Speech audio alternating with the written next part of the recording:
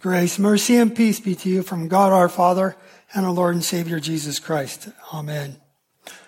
Well, they say laughter is the best medicine. You probably heard that, right?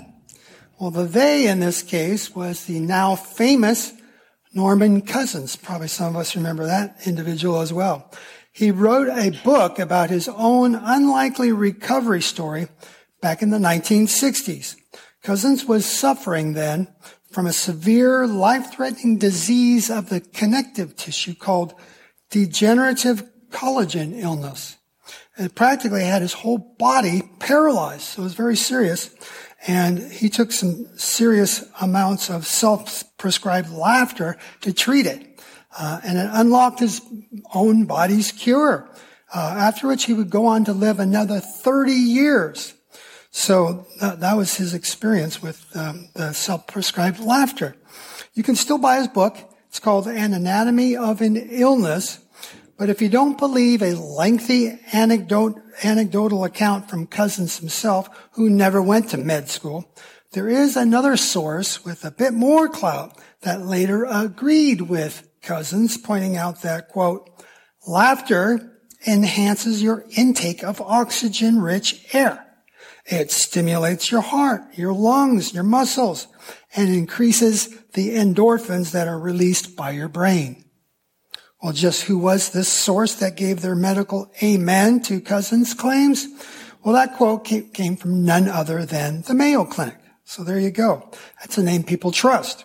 And the Mayo Clinic certainly speaks with authorities on matters of yours and my health. So perhaps that bit about healthy laughter, it's still some news you can use today.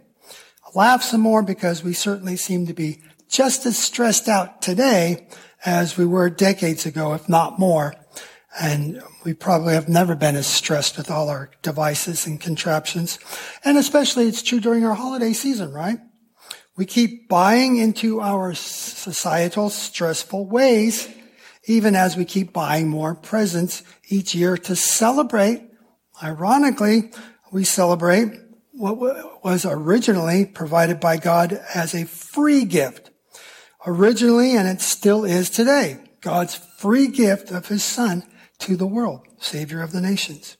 On that very first Christmas, God, in his infinite mercy, gave the best gift, which we didn't even realize that we needed. It's kind of like those Apple devices. We don't realize we need it until they tell you you need it, and you try it, and you think, oh, I needed this.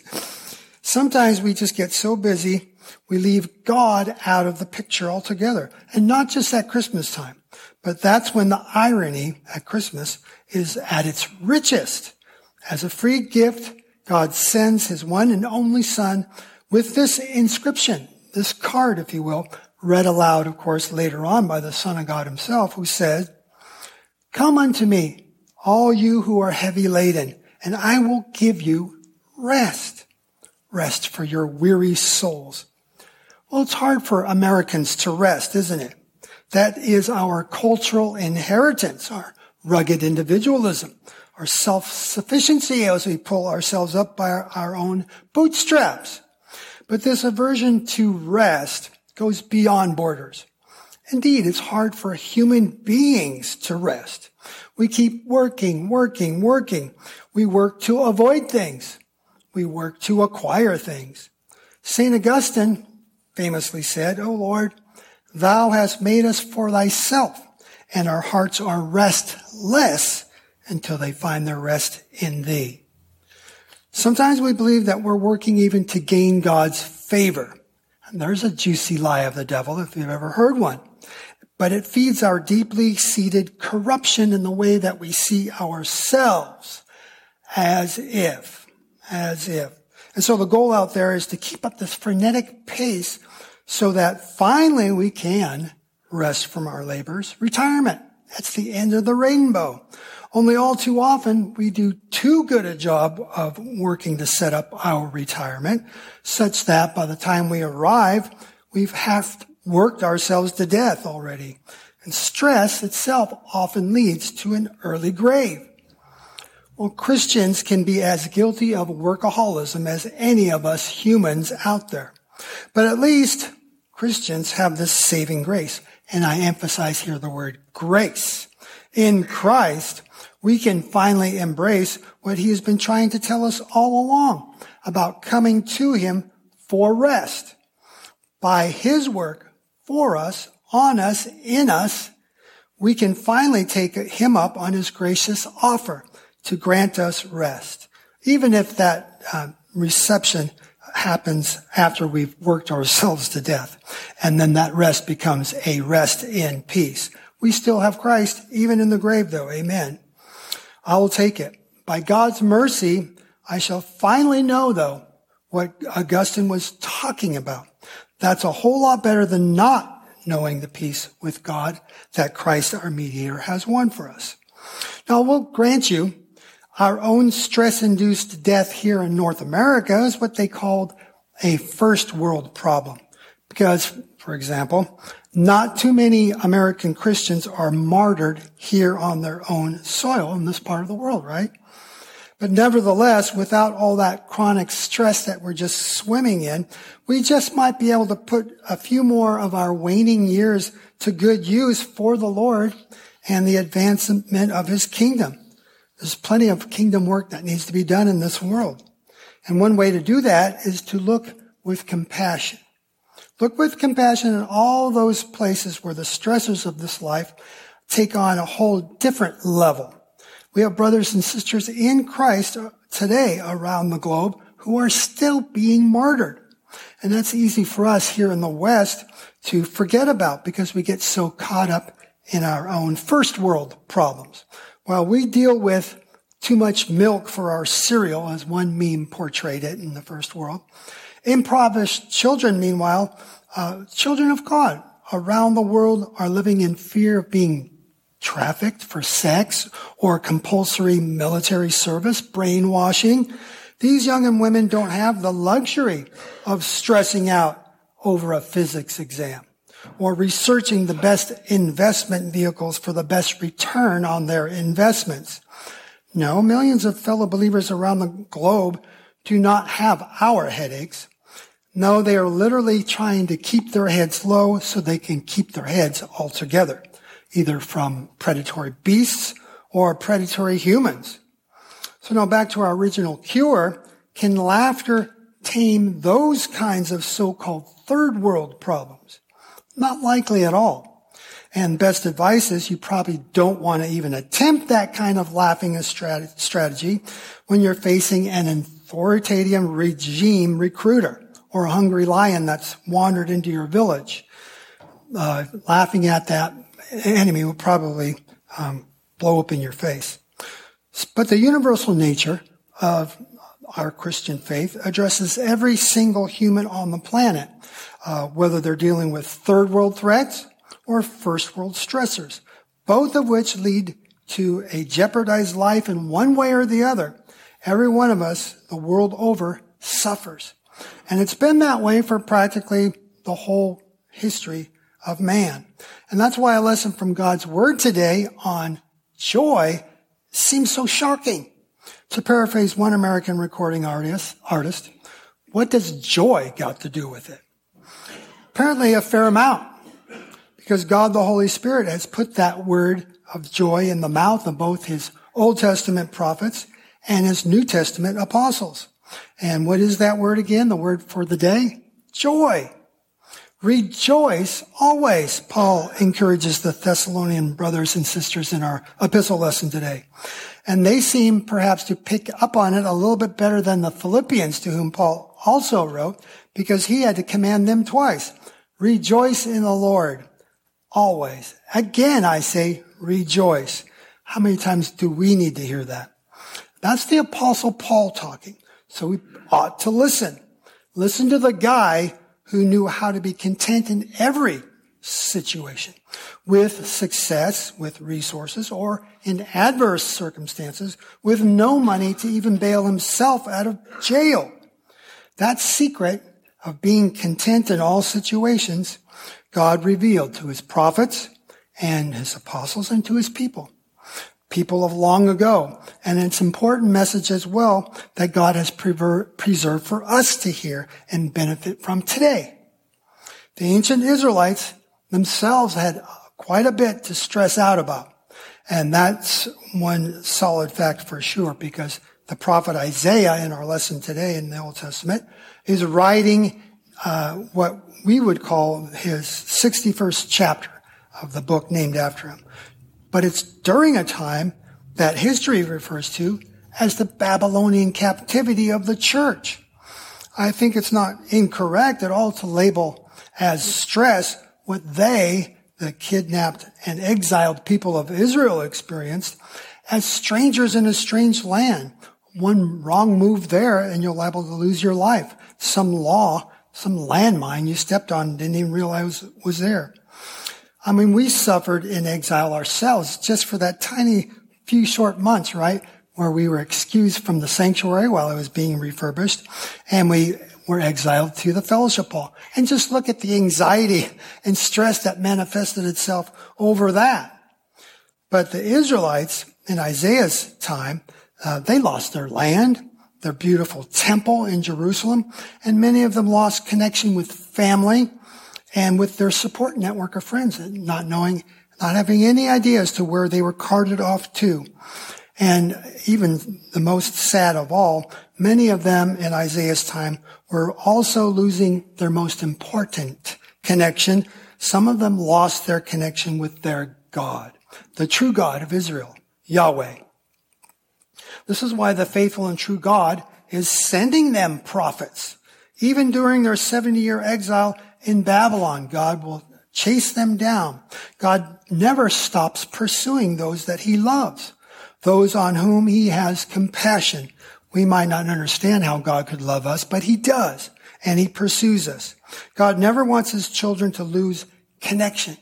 Where are you, Adam? Adam, of course, is just another word for man. Where are you, O man?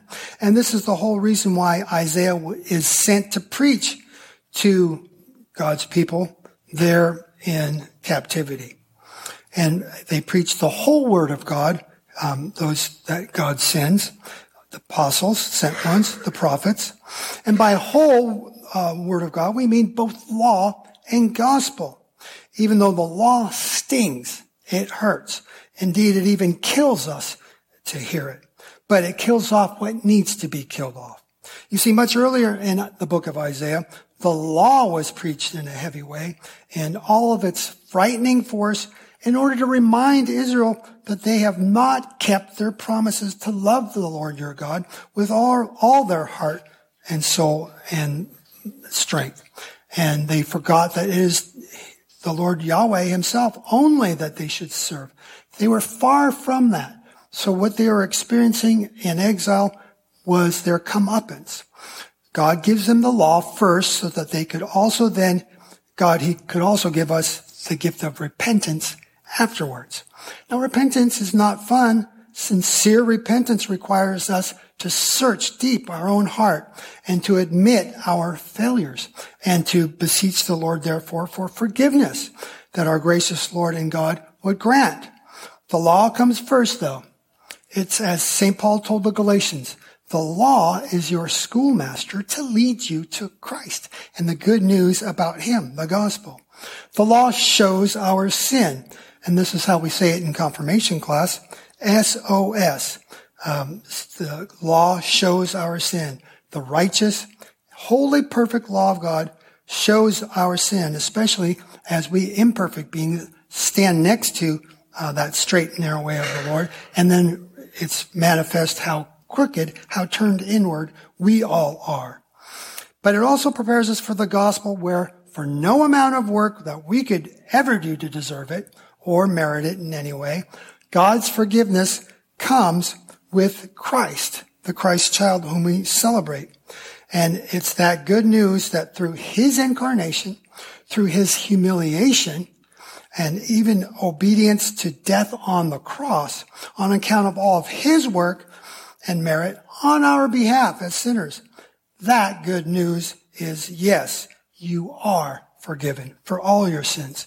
And that forgiveness, that grace gives birth to our word for today. Joy. The joy that God gives in Christ. That's always much deeper, much more profound than mere happiness. Joy is a deep well from which we can draw continually. By it, we even can overcome those unwanted emotions such as fear, anxiety, selfishness, and our sinful nature that even wants to be God. That was our temptation that we bid on way back in the garden. It's amazing now how gracious and forgiving our God is, considering that we want to take his position on the throne of the universe. We want to take it away from him and usurp it for ourselves. And when I say we want to usurp it, it really means each one of us individually. We want to be God. And therefore, we are all in competition with everyone else in the world for that seat. It's hard to act neighborly now to our fellow man when we are in competition with him for the most important seat of all seats anywhere. We humans, who ever since the garden think that we could work up our own covering to hide our nakedness, shame, and guilt, that guilt that we were born with, and that guilt that we call original sin, which includes this ungodly joy in disobeying our Lord and Maker. Somehow we take a sick pleasure in that.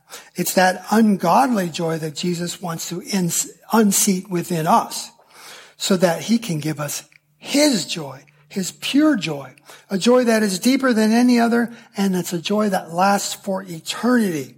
When we are completely restored and when we have received our glorified bodies by Christ our Redeemer, we will finally be able to live perfectly free from even the presence of all sin. He has freed us to such an extent. And we don't see it right now. We just believe it by faith.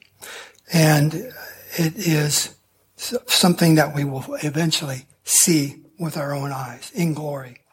In glory, we have inherited earth and earth to come, along with the new heavens that our Lord promised that are going to come along with it.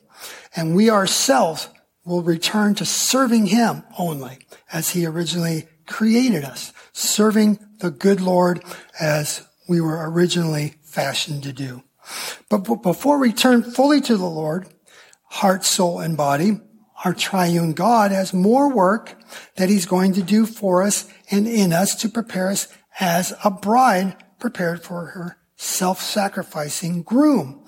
We right now, we are messy brides, aren't we? We're kind of like the kid who's playing all day in the backyard in the mud. And mom and dad go out there and they don't reject the child, but they still love him as he is, dirt and mud and all. But they love that child too much to leave him in that condition. Nevertheless, even when mom or dad clean up little David or Jonathan or Priscilla, they know they're liable to go out and wander once again and get dirty all over again. And it's hard for them to even receive the blessing of being loved unconditionally. There's nothing that child can do, we know though, that would prevent God from continuing to love that child. There's no bad thing the child's going to do that's going to make God love them less. Nevertheless, Isaiah gives us a wonderful word picture here so that we don't despair of God's love for us. And this comes from Isaiah 61 verse 10. I will greatly rejoice in the Lord. My soul shall exult in my God. Why? Because he has clothed me with garments of salvation. He has covered me with a robe of righteousness. And we're talking about Christ's righteousness, to which we are united at our baptism. That's when we are covered. And this robe that I have, which incidentally my sister makes fun of still, we didn't grow up Lutheran. She thinks, oh, you're just trying to be holy. That won't work for me. God makes me holy, and this white robe reminds you of a good visual reminder that you are robed in Christ's righteousness as well. So I hope that visual helps us this morning. And know that we are covered, we are united with Christ in his death and his resurrection, and to come, glorification. So go this Advent season. Go as you may to your office Christmas parties. Go ahead and laugh as well. Laugh at yourself and laugh at everyone else wearing that ugly Christmas sweater. We know the very best medicine of all is the forgiveness, grace, and peace, and joy that are ours in Christ Jesus. Amen. Now I leave you with this special blessing straight out of our epistle lesson today that St. Paul gives the Thessalonians. Now may the God of peace himself sanctify each one of you completely, and may your whole spirit and soul and body be kept blameless at the coming of our Lord Jesus Christ. He who calls you is faithful, and he will surely do it. Amen.